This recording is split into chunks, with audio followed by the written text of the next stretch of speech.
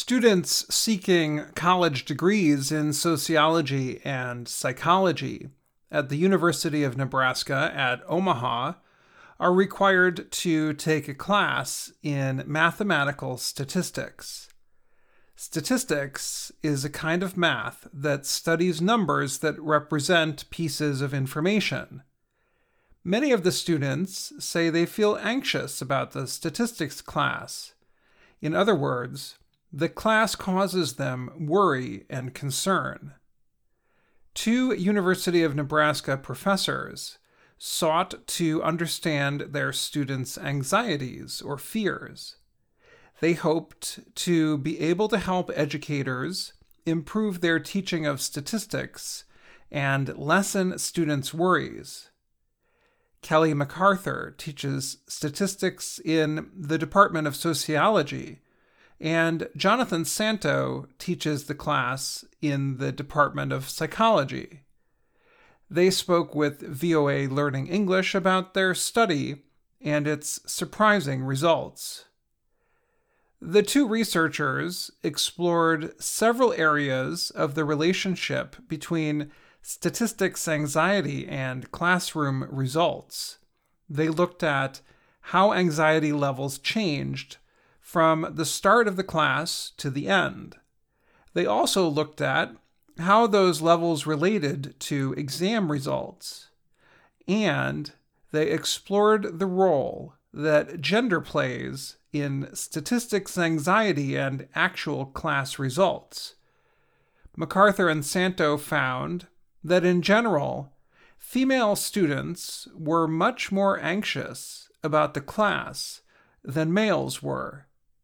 Yet, based on their study, women did not need to be as worried as they were. The researchers found that the female students scored 10% higher than male students on the final exam. Males and females had scored more similarly on exams at the start of the term. MacArthur and Santo studied 111 students who answered a series of questions at the beginning and end of the school term.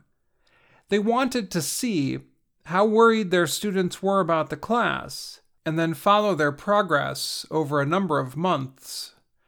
At the start, the professors said more men than women answered the questions confidently, but by the end, the number of women who were confident about their abilities increased.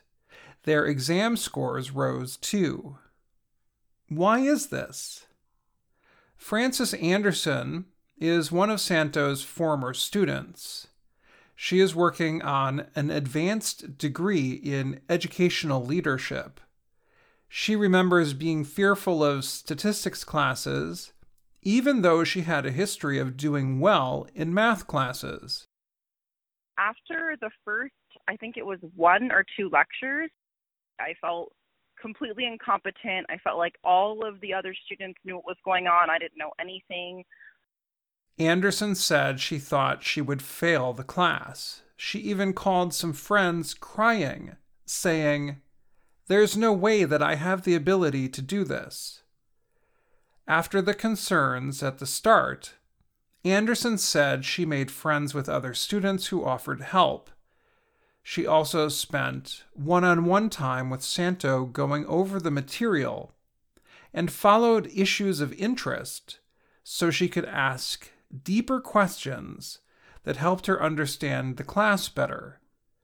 But the biggest reason she sought extra help, she did not want to be seen as an imposter, someone who did not belong in the class.